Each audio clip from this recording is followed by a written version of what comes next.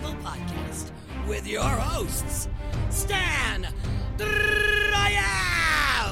and Nick Bracha.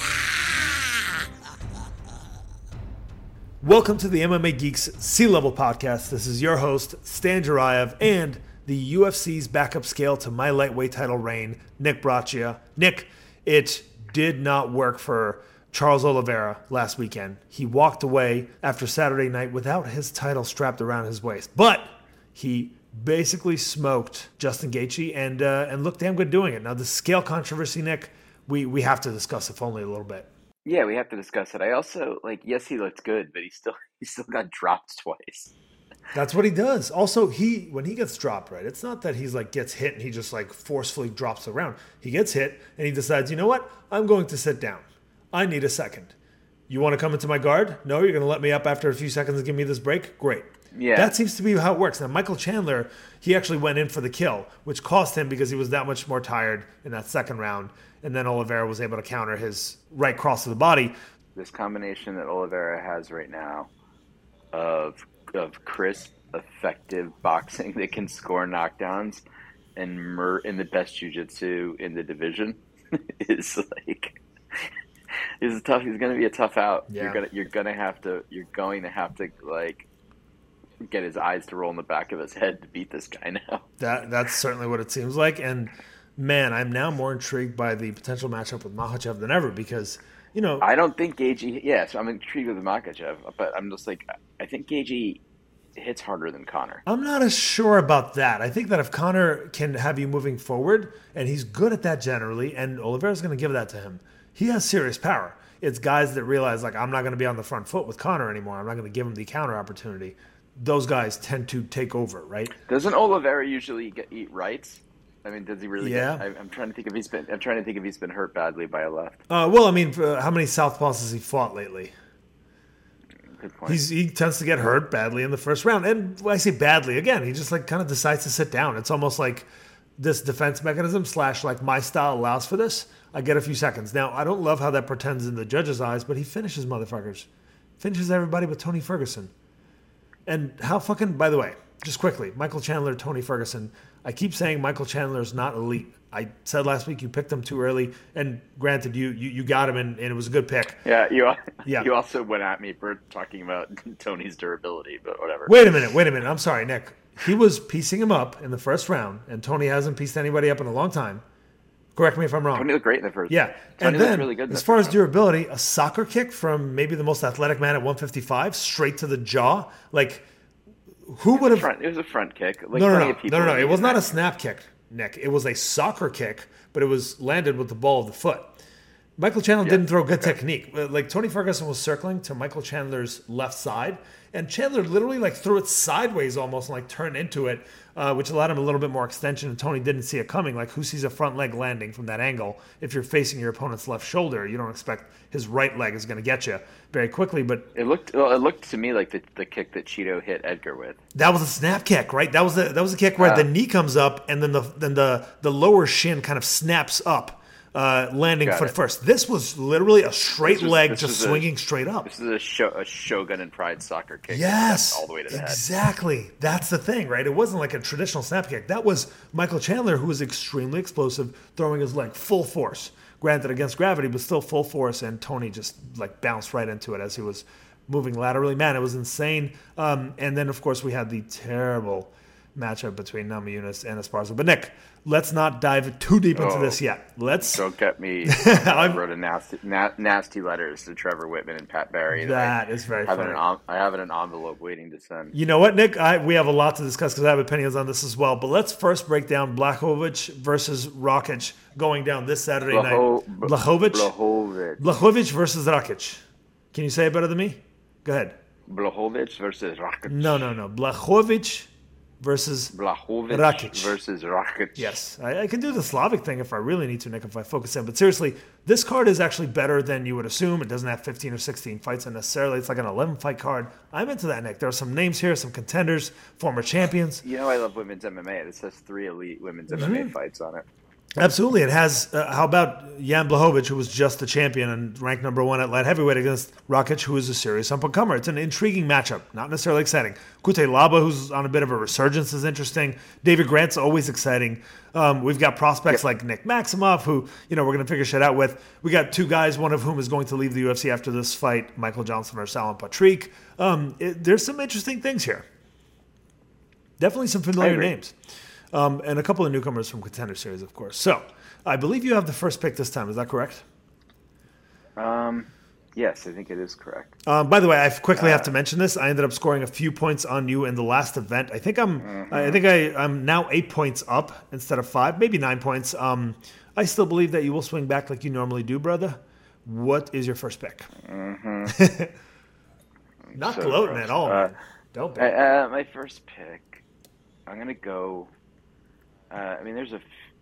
There's a few here, and I didn't actually look and see what the widest odds are, but listen, and maybe I'm wrong, but because he's lost 2 in a row, but the way that Davy Grant fights, and what he's shown even in the recent losses, and then what he showed positively in his win against Martinez.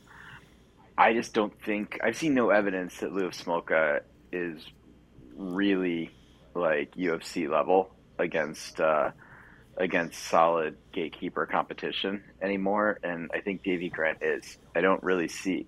I think Davy Grant, a guy that went 3 rounds with Cheeto, that has a couple of big wins. He beat Cheeto earlier. And had that very close fight that, if I recall, I think he deserved to win against Adrian Yanez. I just don't think Louis Smolka is that guy that we all thought he was, or that maybe he was for a little while, 6-7 years ago. So I'm taking Davy Grant to probably finish this one. Yeah, Louis Smolka, after that moment that he went through in life where he had alcoholism and he was on this UFC losing streak, got dropped from the UFC, had a couple of great wins on the local circuit, and then came back to the UFC. Not looking good lately, man. His durability was his kind of last hurrah, his last saving grace, because he wasn't the fastest, he wasn't the strongest, he wasn't the most physical, right? But his durability really meant a lot because he could go through fire to get to where he needs to be and tire you out and take over with his grappling. And his technique seems decent on his offensive takedowns. It's just he's not physical. And he's a former 125er going up here against David Grant, who's a good-sized 135er who's fought some of the best, like you said, and did pretty well, had a good accounting of himself. So I agree with you, David Grant, and I think it's a great first pick. He should have the edge here. There's a chance that, there's no good reason why David Grant should lose this fight, honestly. It's hard because he's 38 years old, and in this weight division at 135, that's unforgiving. The drop-off could be like this, but I'm not sure that Louis Smolka is the guy to take advantage of that. So I'm there with you. Well, the fact that it was just 6 months ago that he looked good against Adrian Yanez, so... True, you're right, and he arguably won that fight. He had a fairly competitive fight with Chito Vera too. Yeah, he doesn't seem to me being on the verge of the wheels coming off. No, I tend to agree with you. My first pick is going to be in the matchup. I guess it's hard to trust somebody who's this young in their career, but given these circumstances, I think I'm going to take Nick Maximov to beat Andre Petroski. I'm usually the guy that picks Nick Maximov, and you pick against him. No, you know what? After his last performance against Punahele Soriano, man, I was genuinely impressed. I expected Soriano to piece that guy up, and Nick Maximov has this Jake Shields style, and from what I understand, he's a disciple of that guy, right? He talks and acts like the Diaz brothers, exactly, except he's like a buff, kind of Russian-looking guy, And yeah, this is, by the way, just for our listeners, this is Nick Maximov is the biggest favorite on the card at -350. Davy Grant at -300 is the second biggest, but he goes up to -333 in some places. I think given Max, I think either one would have been a viable first pick given how green Maximov still is. Well, that's exactly it. That's why I would have edged toward the Davy Grant first pick if I had that choice, but I didn't. You did a good job of covering that one. I didn't realize this was quite as wide because, again, it's hard to trust. I wouldn't bet this fight at these odds, even in a parlay. In fact, he's down at -435 odds that wide in some cases. That's crazy. -400. Yeah. I've got Nick Maximov, but not minus 400 confident. Here's the thing. Maximov is the kind of guy who he's very strong physically. He's determined. He's gritty. Doesn't necessarily sound super confident if you hear him in like pre-fight interviews and stuff, but he has heart in there. He's got grit. He will take big shots. He will get into that grappling mode and never let you go, right? He's got that almost Dagestani style, or that Jake Shields style, who like had it before Khabib and them, right? Where he grabs onto you, even if he can't take you down, he will not let go. You are in his mode. You are in grappling mode. You are clinching with him against that fence until he's able to drag you down. And he probably can't drag you down. Andre Petroski is a pretty good grappler, pretty explosive. But because of that explosiveness, gets tired quickly. And I expect it could be competitive early. And Petroski may even land some shots, even though Maximov looks decent there. In my opinion, I think Maximov really takes over in the second half of the fight. If not right away. I'm with you. Listen, my next pick, this is early for this fight, but I want to get in a two-pointer that I believe is going to pay off. You and I, we've gone back and forth, but largely we've supported your former gym mate, Angela Hill. She's been on the receiving end of some really, really tough split decisions. I think that she's far more elite than her record shows. And she's up here against a tough woman, Virna Jandiroba, who's got really good jiu-jitsu, and is generally a good overall MMA fighter. But her offensive wrestling and her striking are not nearly as good as her jits. And the fact of the matter is, to get this fight where she needs to, she's also not as athletic as Angie. And so I think that to get this fight where she needs to, she's going to need to rely on her offensive wrestling. And while Angie's not amazing at that, Jandiroba's only got 39% takedown accuracy in the UFC. And Angie's been in there with better offensive wrestlers and acquitted herself fairly well. So I think this could be another split decision. But I got to believe that Angie is going to land more and be able to use her athleticism and keep Virna off of her. And stay out of those grappling exchanges. And if she can make 51% of this a kickboxing match, she should be able to get the decision and get the nod from the judges. Now, usually I'd be taking this much later in the show, but I need to catch up. And this is the one after last week's horrible showing where I lost several split decisions and Rose Namajunas decided not to fight. We'll talk about that later. Yeah. So I took a beating last week. So I'm gonna pick Angie Hill over Virna, and although I do like Virna quite a bit, I think that people are assuming that Angie's going to end up on her back, and I'm not so convinced. So here's the thing, right? Virna Jandiroba has, like you said, 39% takedown accuracy, but some of her opponents are Amanda Ribas, who is a really good grappler. Like, how many takedowns are you trying to get against her? And she did get a takedown against her. They exchanged them, right? She got a takedown against Mackenzie Dern, but you don't want to hang out on the floor with Mackenzie Dern. I think she could have, for the record. I think her fucking grappling is that high level where she could have at least survived on top and looked decent in landing a couple of ground and pound shots. Won a decision that way. It was a mistake to stand with the more athletic, more explosive Mackenzie Dern. But anyway, she should have had the confidence in her grappling. She's an elite grappler, Nick. She is fucking no joke on the ground. Yeah, she's an elite grappler, but she has to get you there. Right, and she got 3 takedowns on Carla Esparza in her UFC debut. Carla Esparza is the current champ, who is known for her wrestling and having maybe the best wrestling in this division, right? She fought Mackenzie Dern, again, somebody you don't want to take down. Kanaka Murata, who's a high-level wrestler. Yeah, there weren't many takedowns there, not successfully, right, against a dense, short, stocky wrestler. But this is a different matchup. Angela Hill got taken down by Ashley Yoder, right? I love Angie. She's super fucking high level. She deserved to win several of those close split decisions that she lost in the last little while. And again, I'm a big fan of this girl. But do you think? Yeah. But do you think that Virna Jandiroba is a better offensive wrestler than Michelle Waterson? Yeah.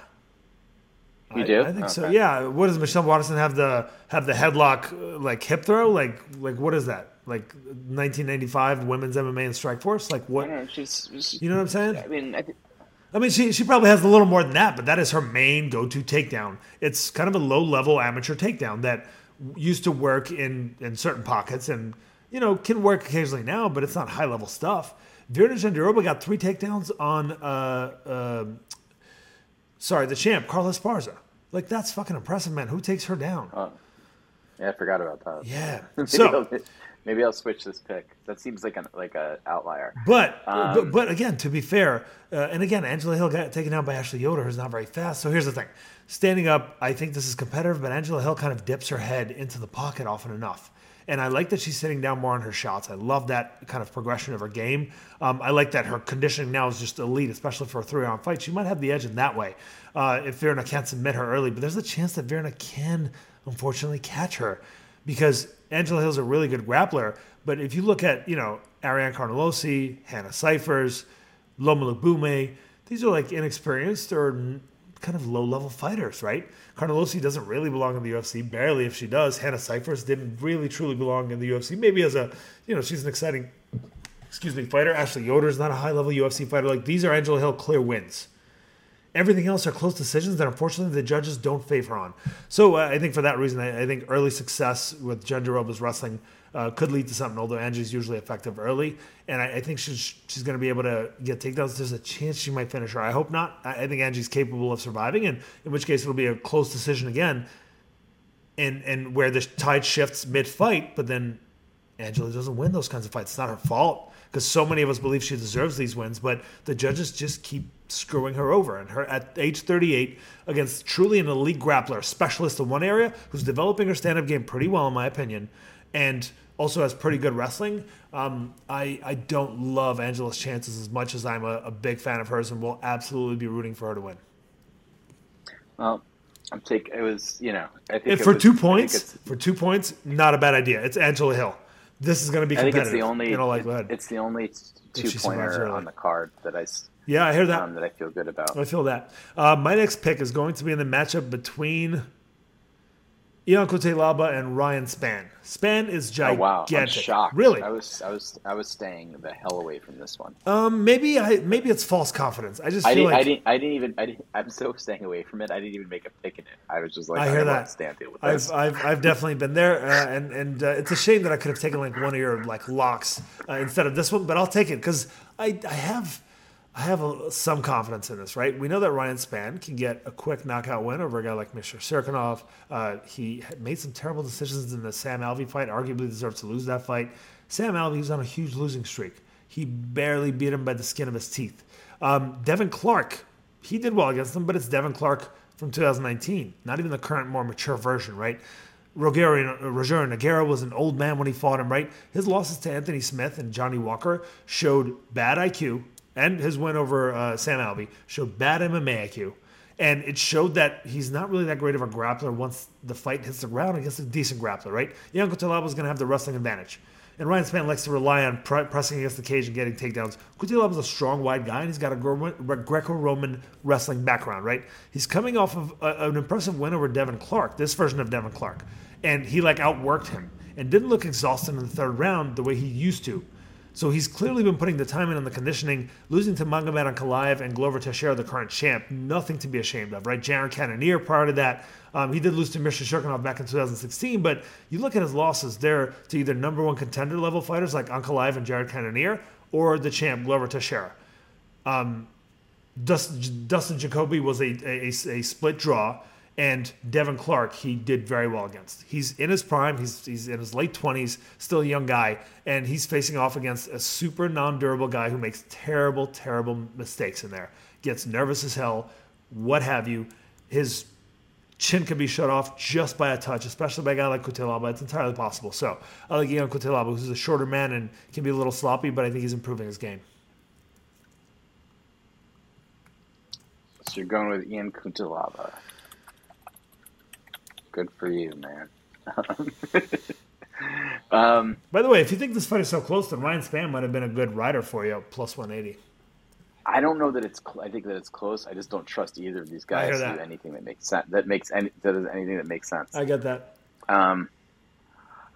It's hard to be analytical about that fight, as opposed to the next fight. Which, listen, I like Amanda Ribas a lot. What's not to like? But I don't see. Nobody, unless they've got, Jessica Andrade power, or the insane skill of Valentina Shevchenko. Nobody beats Caitlin Chukagian. Her her strategy is like there just aren't a lot of good solutions for her strategy. Her body is such that she can maintain a certain distance, and she keeps that distance and keeps people at the end of her jab and at the end of her kicks, and maybe she lands a lot, maybe she doesn't, but nobody ever gets inside long enough to do anything of note. And she just like scores rounds, and I don't see Amanda Ribas being the fighter to shake that up. Nick, I agree with you. I think that there's a big factor in this matchup where if that wasn't the case, I would have been probably more inclined to veer toward Amanda Ribas. It's that she's coming up from 115 pounds to 125. Yes. Against one of the tallest, if not the tallest 125er. She's 5'3", maybe 5'4", right? 5'3" is where she's listed at least on Tapology. Katlyn Chookagian's what, 5'9"? She might be 5'10", and I'd believe it, man. She's going to have a significant size advantage. She's going to have that footwork advantage, even though it's in a smaller cage, which gives Ribas the opportunity to potentially kind of lock her in against the cage with good footwork, which I can see the American Top Team putting together well for her. Can she take her down consistently? Yeah, I wonder. I don't see Chookagian falling for that. I see her being able to circle back, taking center of the cage. I tend to generally agree with you. Again, a smaller cage makes it a little trickier. It's not as easy as in the big cage, but I feel like Katlyn is used to that cage. Yeah, it's not like she's on pay-per-view. Oh, actually, no, you know what? She was on a couple of pay-per-views there for a while. So, yeah. And Amanda Ribas is not Carla Esparza. She is not Carla Esparza, although she's also a very talented fighter. Carla Esparza wouldn't do too well at 125 either, I don't think. But no, I just mean. Well, I didn't mean with respect to the weight. I meant with respect to the dogged approach to takedowns. Like if it was a Carla Esparza style fighter, right, at 125, I would think that would be a tough out for Chookagian. Yeah, but there isn't. How about a more dangerous version, Jessica Andrade? Just berserks you and has slams, takedowns, but also major power in her hands. But pressure is the key. If you're going to be a wrestler, like honestly, who would be a tough fight for Chookagian is Tracy Cortez. That would be a perfect next test. I would love to see a fight, Nick. I think if you just match. I think that's high. I think that's a little too big of a step for Tracy, but she's the kind of fighter that's going to be difficult for Chookagian. It's fair to say that's a big step up, but I'm intrigued by it, definitely. Especially, there should be like a bit of a size difference there. My next pick, and again, I agree with you on the pick. I do think Amanda Ribas, there's a chance she could score takedowns. I could see her doing it a couple times. Katlyn Chookagian's okay to hang out on her back. So there's risk here in this pick, but I get why you made it. My next pick is going to be, I'm going to take from the Tetsuro Taira matchup against Carlos Candelario. Carlos Candelario is pretty dogged, pretty relentless, right? Took a fight on Contender Series and lost a decision that he arguably should have won. Actually, that was his last fight in Contender Series. He won the first 2 rounds, took it on a couple of weeks' notice, and then got tired in the third and lost the third round. The judges somehow gave it to the other guy. Prior to that, he had a really kind of competitive back-and-forth fight in which I think he won, and he didn't get the contract. He got the contract after the loss because it was a good performance by him. So he's a dogged, gritty guy. I don't know that he has the athleticism to match up with Tetsuro Taira, who's like made his career beating up on like very small Japanese fighters, and this is a 125, remind you, beating up on like really tiny Japanese opponents, mostly Japanese, some Middle Eastern, but like the usual not the most athletic talent, not the most technically savvy, and not the biggest, right? And so he was able to kind of run through a lot of these folks. He has a good ground game. Overall, pretty good. He's got some power and dynamic. Just the way he moves, you can tell he's an athlete, right? So I think that's probably going to be the difference maker in this matchup. He's a real prospect. He's like somewhere around 9 or 10 or 0 in the amateurs and 7 or 0 as a pro, I believe. There was some consideration to put Carlos as an underdog here, to pick him, but he could apply that pressure. I just don't think he's athletic enough or dogged enough to keep doing it for a long term. So I like Tetsuro Taira to bank enough, at least in the first half of the fight, to make a clear-cut case for a decision win. But he could also finish. He's a talented guy. All right, I'm with you there. I'm going to go with I've got this, I've pretty consistently been picking the women's fights, and they have been the fights that have kept me in the competition, so I'm going to stay with that. I'm going to go with, let me make sure, I think she's the underdog here, but I don't, and this is like practically a pick 'em. Actually, she's not the underdog. She's a slight favorite. I'm going to go with the odds makers and pick Andrea Lee to defeat Vivian Araújo. Andrea Lee's coming off the best win of her career against Cynthia Calvillo.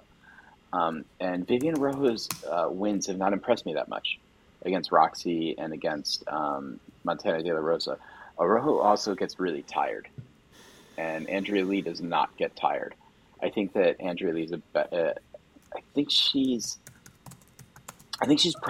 think I would say she's probably a better MMA striker all around. I think she's got some snap, and she's going to be riding a lot of confidence, and I think she's really, really going to push the pace. And by the second half of the second round, I expect to see Vivian Araújo breathing out of her mouth. So I think Lee by unanimous decision is my pick there. I tend to agree with you on this pick. Even though on paper it looks like a hard pick to make, Lee often loses these competitive decisions to faster, more athletic opponents. But ever since she started dating, I think his name was Tony Kelly, right? That guy who decided he needs to drive 8,000 miles to the UFC event rather than fly and put a mask on because he stands for something. Kind of an idiot in that way, but really fucking determined, dogged pressure. And he's just in insane physical shape always, and he just performs like it, has the cardio for days.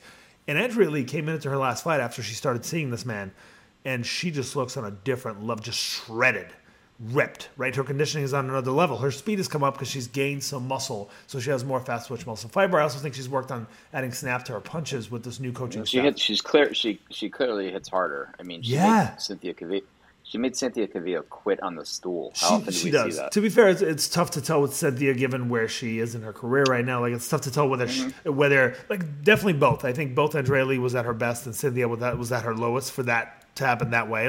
Andrea Lee doesn't finish fights, and certainly not in this way. But just for the record, Max Rushkoff, I think that guy's name was, who got so much heat as the debuting UFC fighter with only a handful of fights for giving up. Cynthia Calvillo did it too. She was a top 15 level fighter in 2 divisions. Anyway, I agree with you on the pick. I think that her jab is going to be the biggest difference maker because that seems to be what has worked for Jessica Ai, for Caitlin Chookagian against Araújo. And her jab was a piston in that fight. It was fantastic. Again, higher speed in her punches. There's a concern that Araújo can get top position, and Lee is a little too comfortable in that position. I'm hoping they worked on that part of her game, and that's no longer the case. We have yet to see it. I can only imagine they have focused on it. And so, yeah, I'm agreeing with you on the pick. I think maybe you picked it a tad bit early, but hard to. I'm going to say you picked it early just because it's one of my last 2 least confident fights. But Andrea Lee looks her best ever, so I'm there with you, especially considering Araujo's gas tank, explosive and fast. But how long will that last? Yeah, I also trust my instinct on women's fights better. You go, boy. You know what? We're going to find out because we're only disagreeing on one in this one so far, right? Yeah. All right. My next pick is going to be. Wait, which one did we disagree on?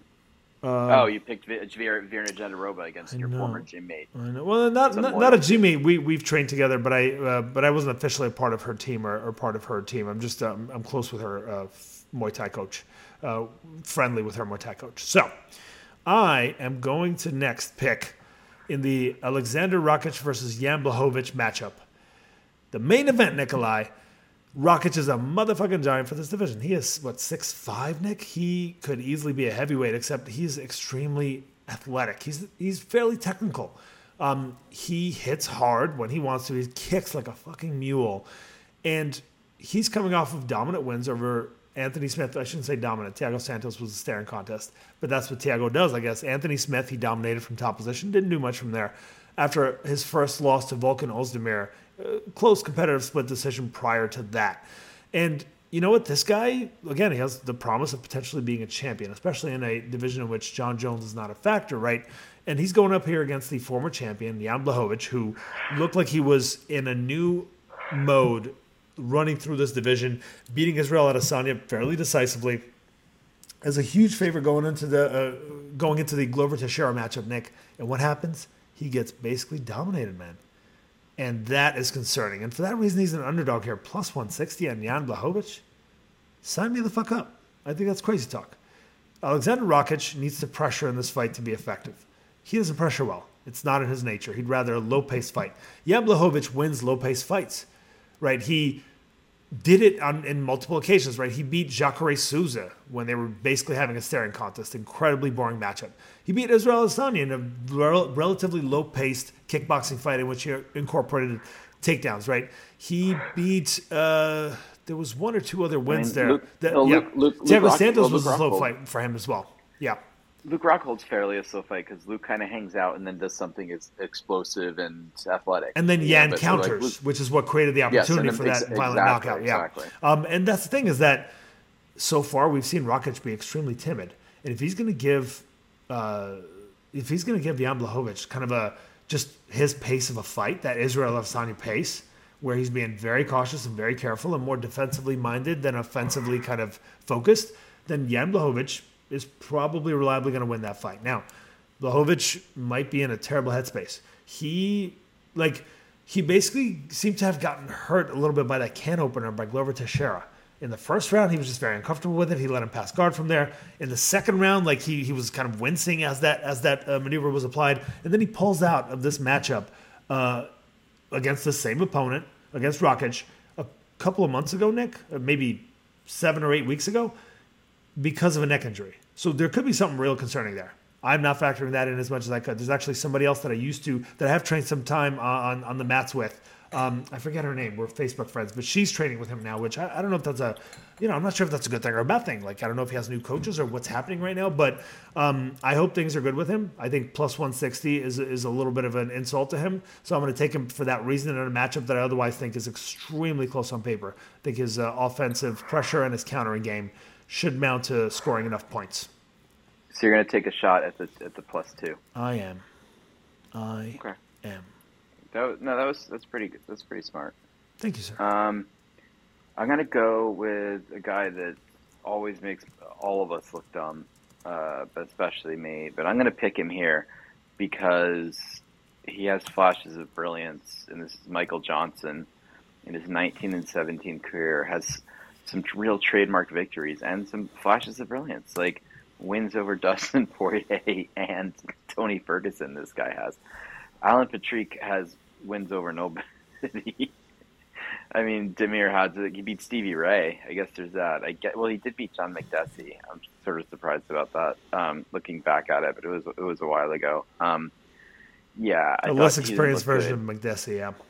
Yeah, I just don't feel like the last 3 or 4 years that Alan Patrick has looked very good. If I recall correctly, he was getting completely brutalized last year by Mason Jones when there was an eye poke, and Patrick opted out if I'm remembering correctly. He did, Nick. He quit. He basically quit. So I just don't have a lot of faith in him, and I don't know that. Usually the guys that when Michael Johnson has a brain fart and ends up getting finished, it's because he's fighting someone who's got some sort of killer weapon. A Khabib, a Justin Gaethje, a Josh Emmett, someone who really has the tools to take a fight that Michael Johnson's been winning for 95% of it and just finish him out. So I don't think Alan Patrick is that guy. So I'm going to take Michael Johnson to actually win one here. I would not pick this fight if I had any choice at all. Because speaking of fights where you cannot rely on anyone, more so than Ian Cutelaba versus Ryan Spann, granted, that was my second pick and this is your fifth. Alan Patrick, 38 years old, quit in his last fight, but does go for a shitload of takedowns. Yeah, he lost to Scott Holtzman and Bobby Green. Maybe the age has something to do with it, right? Between 2018 is the last time he had a win. But he did beat guys like Stevie Ray, Damian Brown, who are not high-level guys, right? But these are pretty crafty, solid fighters, good fundamentals, right? They're at that kind of mid-level. And Michael Johnson's he's great for a round, but he falls apart after that. So it's hard to rely on either guy. I mean, I don't know. I'll freaking disagree with you for the sake of disagreeing with you because, like, this is Michael Johnson. He's going to fall apart after a round if he doesn't finish the fight, and I'm not sure that he's going to finish the fight in the first round, despite the way we saw Patrick quit last time. It was against Mason Jones, who's a kid in his prime, who's, like, really a pressure fighter and will tear you up. Michael Johnson will look good early, but you just have to make it through that first round, and you're probably okay. He just has a huge brain fart, even if it's not just exhaustion. It's happened time and time again. It's hard to rely on the guy. I'm going to pick Patrick, who has gotten takedowns and gone for dozens of takedowns in some fights, versus Michael Johnson, who doesn't have the best track record when it comes to defending takedowns. Okay. Although Patrick is 38 goddamn years old, man. It's 38 fucking years old. Landed 9 takedowns against Damir Hadzovic, who has terrible takedown defense, back in 2018. You might very well be right. It's a fucking pick 'em, and that's why I would not want to pick this fight. My next pick is going to be in the matchup between Jake Hadley and Alan Nascimento. Jake Hadley sounds like kind of an asshole. Sounds like the Contender Series crew, like they weren't sure they wanted to give him a contract because he was kind of an asshole. And he's like, what do you mean? What are you talking about? Just apparently like super unprofessional and just like a dick. And they don't have footage of him being a dick per se, but like apparently it's something along those lines. And Alan Nascimento, who is granted on a 2-fight losing streak under the kind of UFC-ish banner, including Contender Series, right? These are 2 close fights that he arguably, at least certainly that last one, he arguably won against Tagir Ulanbekov, if I'm not mistaken, right? In a matchup where, like, Tagir is super highly heralded. He was a big favorite. I thought that Nascimento beat him. Now, you can't be on your back doing more damage and almost finishing your opponent if the judges don't see the merit in that. I get it. I just feel like this is a different level of opponent in Jake Hadley, who's only 7-0. He's a good grappler. He does a good job of keeping top position. Nascimento's a little too willing to stay on his back. But as a Shooter Box Diego Lima member, along with the champ, or technically the former champ, Oliveira, I expect that this guy's improving. He's a young kid. He has a really good ground game and pretty good fundamental standing, too. I have some concerns about him getting stuck on his back. But for 2 points, sign me up for Alan Nascimento. You got him. You disagree with this pick, I assume? Yeah, but you're going after all the 2-pointers, man. Yeah, I do have 2 on this one, and I was considering a third. And I have one, right? My one is Angie. Yeah. I'm probably going to lose horribly again. Nick, right, believe in your goddamn self. I believe in you. But wait, the Manuel Torres, Frank Camacho bout. What are your thoughts? Yeah, I don't trust any fighters from Guam. No, I'm kidding. Whoa. I'm kidding. I love Guam. Jesus Christ. My thoughts on this fight. I don't really have any thoughts on this fight. I'm going to go with El Loco Manuel Torres. Manuel Torres is basically a striker. Used to be more sloppy. Recently started using his jab. I don't know if he has a lot of power necessarily against the guy with heart. Frank Camacho is a super slow starter. Pretty dynamic standing, but he's a good Brazilian Jiu-Jitsu grappler. He just doesn't go for it much. If he goes for it, I think he'll win this fight. I think I'm going to go with the experience of Camacho by a fucking hair, but I wouldn't be shocked if Camacho just runs into something early. So we'll disagree on this one, and we'll see if it even becomes a factor. Yes, sir. Nick, well, that was worth a merit. What do you got to say about UFC 274? I mean, first you got Cerrone and Lausanne getting canceled. Oh, that's my 2-pointer, Nick. Come on, man. Then you got the weight miss. Yeah. And then on top of that, the travesty. This fight. I mean, also, I was just frustrated because I had a couple of not great picks, but like Melissa Gatto looked amazing in the first round. Like I think she's capable of beating Tracy Cortez, but I don't think that she fought particularly smart the rest of the fight. I don't think she's that. Like after a while, I thought she was more capable, and I think you convinced me to change my pick to Gatto, and that's what I get for listening to you, I guess. But seriously, like I think that Tracy Cortez, in my opinion, won every round.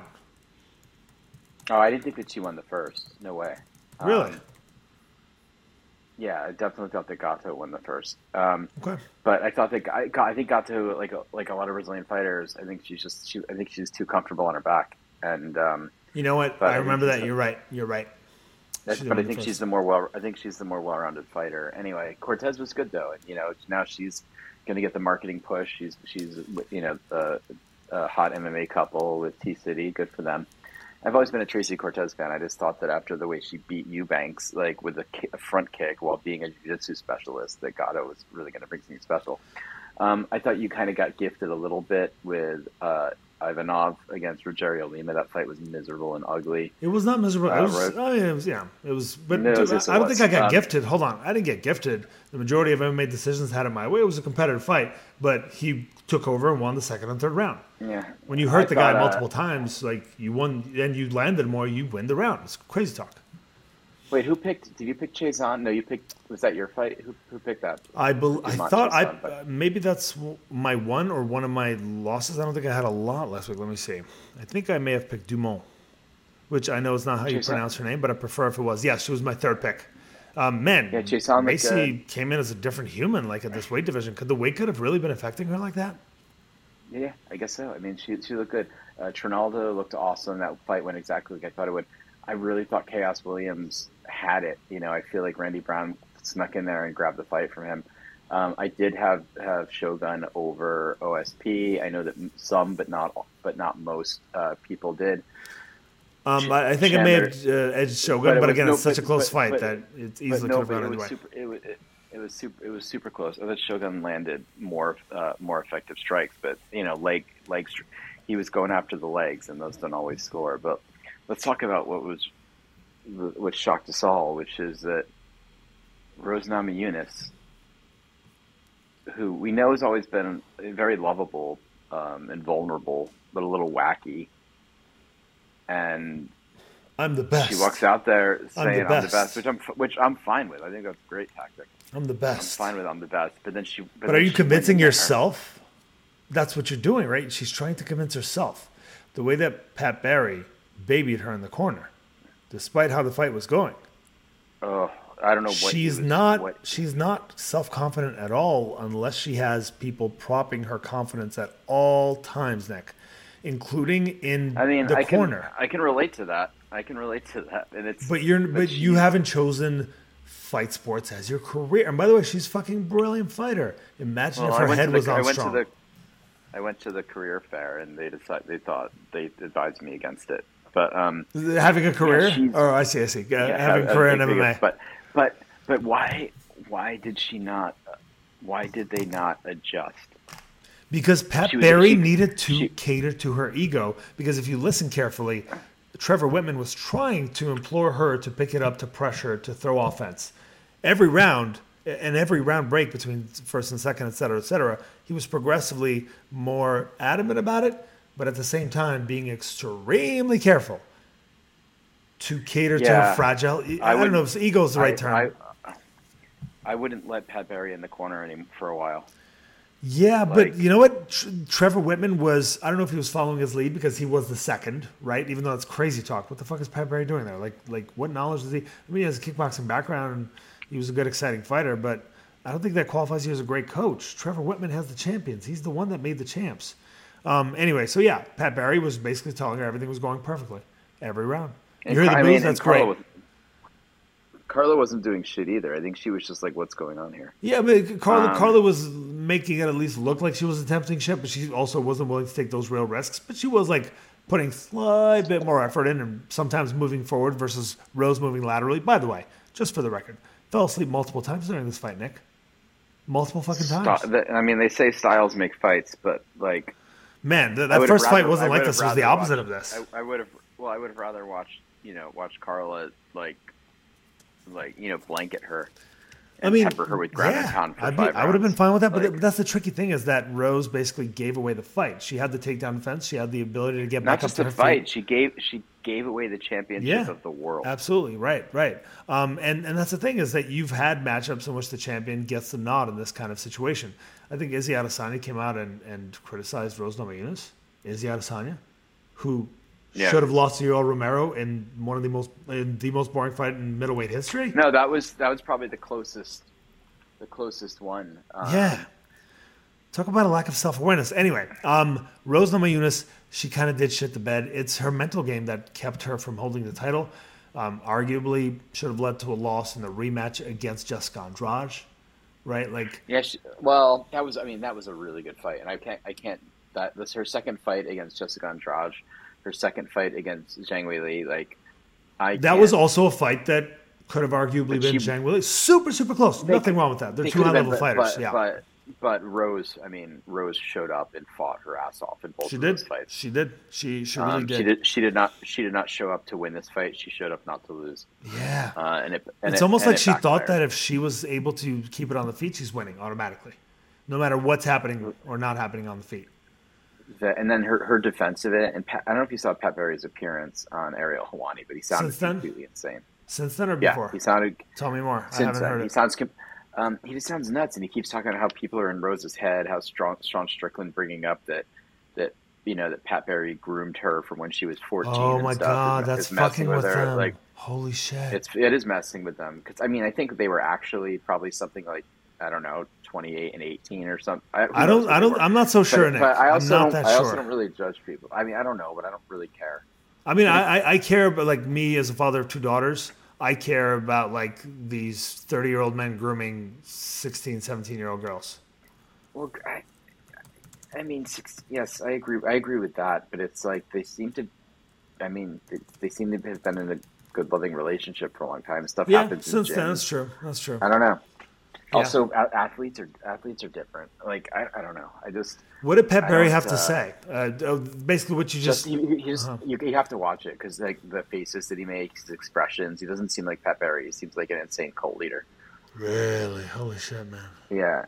It was the first time that I was like, "Whoa, this guy!" Maybe I was because usually I'm like always defending Pat Barry, and like in this, Nick, if it's fucking with Rose this much, you tend to think that might be. You tend to think that might be. That's why I say things like maybe he shouldn't be in her corner for her next fight. Yeah, I mean they've gone that route before. It's not going to be easy. Her next fight's going to be she's going to end up fighting the loser of Joanna or Weili Zhang. That's going to be no fucking picnic for her. I mean, I don't see like you think she's going to have a third fight against two women that she beat twice. Probably. There's this weight class. There's a reason why there's so many rematches in this weight class. Like it lacks elite fighters. There's like 5 amazing fighters, but I mean, maybe they give her somebody else. But the money fight would be to put her with, for a trinity with a bunch of fights that were like. I mean, yeah, look, it's entirely possible. If I was her, it does nothing for my legacy. All I can do is risk losing a close decision to one of these women. Why the fuck would I want to do that? After I beat them twice? That's crazy talk. Yeah, I think right now she's gonna. Marina Rodriguez. How about them apples? Mackenzie Dern. She's gonna. That's where it's at. Jessica Andrade trilogy makes a lot of sense. Jessica's back. Jessica called for a title fight. By the way, could get the title fight, could win the title, could end up fighting Rose again. And I mean, we're talking about some very exciting shit ahead. All of those make sense. The other fight that would probably wake her up, although I wouldn't like this for the competitor, would be Tisha Torres, who's coming off of a loss. Yeah, but why? They've already fought twice, I believe, and she beat her in the rematch. Oh, I mean, right. I guess it would be the third fight, but no, you're right. If we're gonna listen, if we're gonna give somebody the chance to step up, you're right. Rodriguez or Dern, would be the fight. You got a win-win then, right? I think Rose wins both of those and stops the momentum. As long as she's mentally in a good place and Sean Strickland gets banned from Twitter, which is very unlikely with this new ownership. She's going to be fine. But how do we know she's going to be in a good head place? She lost her title and was glad to have lost it. She felt relieved, Nick. Come on. This is not a mentally strong fighter. Now, Mike Tyson was not a mentally strong fighter either. Yeah. Doesn't mean you're not a good one. She said that again? No, she did not say that again, but she said that before, and this time she lost because some asshole, to be fair, maybe hit the fucking nail on the head. If we're going to be perfectly honest here, man. Like, why else would this affect her to this extent? Right? She had been abused as a little girl, and then she sought the refuge of an older man. I don't know. Look, it's easy for me to judge, especially on a podcast listened to by millions, Nick. Millions. But it all stinks weird to me, especially if this is an actual issue in her head. It's unfortunate. Rose is an extremely talented fighter, but a lot like Mike Tyson, like he needed Castanado to keep him sharp. And once he was gone, he wasn't the same guy anymore, right? Because the mental strength was gone, and that's extremely important for a high-level MMA fighter. So she's in a tricky space, having to tell her husband not to be in her corner anymore. Nick, that will basically do it for this event. Are there any other fights worth discussing on this one? There were some boring fights. Tony Ferguson was piecing up Michael Chandler. I heard him multiple times. I think part of what we learned between Justin Gaethje and Michael Chandler is following a huge war like that. Stipe Miocic showed that to us after taking that kind of short-range fight against Daniel Cormier following his war with Ngannou the first time, right? You can't go through a war and take a fight soon after, man. Your chin's not going to perform the same. Michael Chandler was buzzed by Tony Ferguson multiple times. Tony was faster, he was taller, he was more effective, his pressure was working. Man, I expected Michael Chandler to dominate the first round. That was fucking a shocker.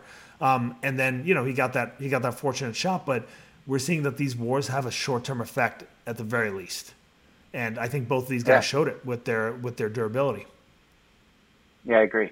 There's and listen, looking at our at the next card, there's some interesting stuff. You got Holly Holm against Caitlin Vieira. Either of those fighters that is not going to be fun to watch. Probably not, but it could give Juliana Pena a run. I suspect Holly Holm's going to win that fight. But the co-main event's really fun. It's like you got almost like stunt doubles in there. You got Santiago Ponzinibbio against Michelle Pereira. That's some fun matchmaking. Yes, it is. It's a great fight. I kind of wish that was 5 rounds. Maybe that'd be a bad idea. I would love it if it was, Nick. After that, it falls off. No, I would say that Chidi and Chikawani versus Dusko Todorovic is guaranteed excitement. That's a pretty good matchup. Jung Young Park versus Eric Anders, I don't mind. But, Omar Morales versus Uros Medic, these are both, really good kickboxers. Jonathan Martinez, Vince Morales is going to be a firefight. Not a high-level fight, but a firefight. Let me see. And that's about it. Back in. Yeah, sure. Chase Hooper. He shouldn't be in the UFC. But outside of that, nothing really to write home about. See, that is a mediocre fight night card to me overall, right? Versus what we just came off, versus what we're going to see this weekend. It's not a bad one. Yeah, I remain a big Holly Holm fan. She was a champion of the world. I do think she's to a degree, she's close to a generational athlete.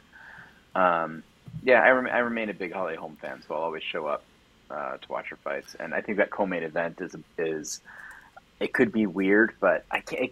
Here's the thing: Pereira gets weird sometimes. Ponzinibbio is not boring. No, not at all. Neither of them are. And although Pereira is more patient recently, neither of them are boring, or what I would call boring. I will say though, Nick, after the barn burner between Chito Vera and Rob Font, we then had a co-main event and could have been main event of Rose Namajunas versus Carla Esparza. This weekend, we're coming up on a main event between Blachowicz and Rakic. Both guys that have been known to have some extremely boring, tepid fights in which they stare across each other and do nothing. Next week, we have a fight between Holly Holm and Caitlin Vieira. Holly Holm can suck the wind out of an arena. This could be interesting, Nick. She can at times. That fight card is probably going to be saved by Santiago Ponzinibbio versus Pereira. And a couple of those other fights are firefights, right? So there's excitement in the books for this one. Polyana Viana versus Tabitha Ricci is not that's a fight that's probably going to end and it's going to maybe end violently. So there's some interesting matchups, but this fight card coming up is way better than the one after. Yeah, I guess I agree with that. Nick, one last thing to discuss, I think, before we sign off is just the scale gate, Nick. Oliveira, several other fighters came in a pound or a pound and a half heavy, basically, or maybe all consistently a pound heavy, including OSP, including a couple others that didn't end up making weight. Right? Once you stop the weight cutting process, from what they're saying, and I haven't experienced this, I've never had to re-weigh in, but once you stop the weight cutting process, you stop sweating. It's extremely difficult to get it going again, apparently. So if this fucking scale in the back was fucked up, and some fighters couldn't make weight, including the champion of the world, by half a fucking pound, some shit is wrong there, man. Sloppy. Well, Dana White referenced that people were changing it from pounds to kilos, right? To kilos, and yeah, it's just. Listen, the weight cutting. I hate weight cutting in MMA. I understand that from a marketing standpoint, that having a fairly limited number of weight classes compared to boxing is easier narratively. It's easy. It's really, really difficult to tell the story of a weight class when everything is fluid as it is in boxing, and when there's so many, like the super middle that like it's there's just a lot more gradients, and it's like I don't think the boxers cut the same kind of weight, but I think that it would be healthier if they all fought closer to their natural weight. I think it really has transformed the sport and made it very difficult for a lot of fighters to be fighting anywhere near where they would be performing optimally. Well, listen, that sounds like bad decision making, doesn't it? It really sounds like it would be five. It should be 5 pound differences. Well, they're stuck between a rock and a hard place because, either you're cutting a lot of weight or you're too small. It's just like, I think weight classes in MMA should be divided by 5 pounds, and that's it. I think that the fact that there's 15 pounds between 170 and 185 is insane. You got 20 pounds between 185 wild. And 205. Nick, that's why we have Eagle FC to revolutionize the sport. Oh, is that what they're going to do? They have the 165-pound division, 175, etc. Yeah, I think it's I don't know if it'll revolutionize the sport because, sports get the audiences through marketing, and marketing works by understanding narratives. And if the UFC... Well, it'll lead to another champion, which means another potential pay-per-view doubleheader, right? Like another person to slot into that position. There's benefits for the UFC for sure. There's benefits for fighters in that they're more likely to get that double champ. Well, there's a difference between adding one weight class and... Well, you would add and altering 2 others, right? That's the tricky part, right? Yeah. I would probably add like 4 or 5 weight classes. Oh, it's tricky if you're going to get into like 5-pound increments, 7-pound increments. Like, I hear you. I think in boxing, you can't name me a single weight division in boxing, and you can't tell me the weight limit. Right? They're not even round numbers. 150, 157, 154, et cetera, right? Like these are hard things to follow. You don't know what a welterweight is from a flyweight. I'm agreeing with you. I'm saying from a marketing perspective that what makes it more sportsman-like or sports person-like is bad for marketing. But at 10 pounds, for the record, again, we eliminate, let's say, the 170-pound division. We add a 75 and we add a 65. So we have one more weight division. The UFC has another champion. Could be a superstar. Who the fuck knows? Maybe I would add a 95 then also. That's fair. Yeah, you're right. 85, 95, 205. That makes perfect sense to me. 2 new divisions, 2 new champions, another double champ or 2 in the near future. All of this is marketable, right? Like this can actually be, and if the UFC implements this, the rest of the sport will sooner or later. So like Dana White's being a fool here. He needs more champions. He doesn't need to he can add an atomweight division. That's a decent division in women's, but what else can you add? Men's 115, right? Like what's realistic? Not a whole lot. So if he wants more marketable fighters, he wants more champions, this is the way to do it. Izzy Adesanya can go up to 195 maybe and win a title there. Maybe he can make 175. Who the fuck knows? Yeah. I think it's time, Stan, now that you're the 2-time dad and you're going to be getting back in the gym, I think it's time for me to get the hand wraps on. Whoa. At 46 years old, to put on the shin guards and to start wheeling and dealing. So are you planning on walking into the gym smelling like Ben Gay, talking about the good old days? Well, I smell like that all the time anyway. That's fair. Ever since 10 years ago, that's reasonable. I think I'm ready. I think I'm ready to walk in and for 45 seconds to just obliterate the pads that you have on, and then I'll get then I'll fall over and have trouble breathing. But it's a good place to start. So I think you'll be seeing me throwing hands soon. I'm going to take that as a direct threat, Nick, and I look forward to it. My head movement is motherfucking impeccable, Nicola. Impeccable. Yeah, but you can't defend that nose. No, that nose, I'm not going to lie, man. It just peeks out from that guard. You throw a jab from 8 feet away, Nick, you're going to get me, and I have the reach advantage. I try to move inside, and your nose jabs. That it can be effective in that way too. Nikolai, that'll be it for this episode. Nick, I look forward to catching up on this one, motherfucker. What if both of my 2-pointers fail? Your 2-pointer passes. I'm not complaining. Angela Hill picks up a big win that I think she deserves at this point. if this goes to another close decision and she loses, I will be depressed. But at this point, it's like you got to rely on the judges to screw her almost more than rely on the fact that she really does have elite skills overall and experiences at this point. Nikolai, take care of yourself. I wish you all of the very, very, well, I'm going to say all of the second best because I still got to take the very best for me if I have the option. You know what I'm saying? Like if I'm controlling Goodbye. this. You don't necessarily want to. It's 11 o'clock. I still have work to do. Go away. It's not very kind. It's not very kind to say to someone who's been dominant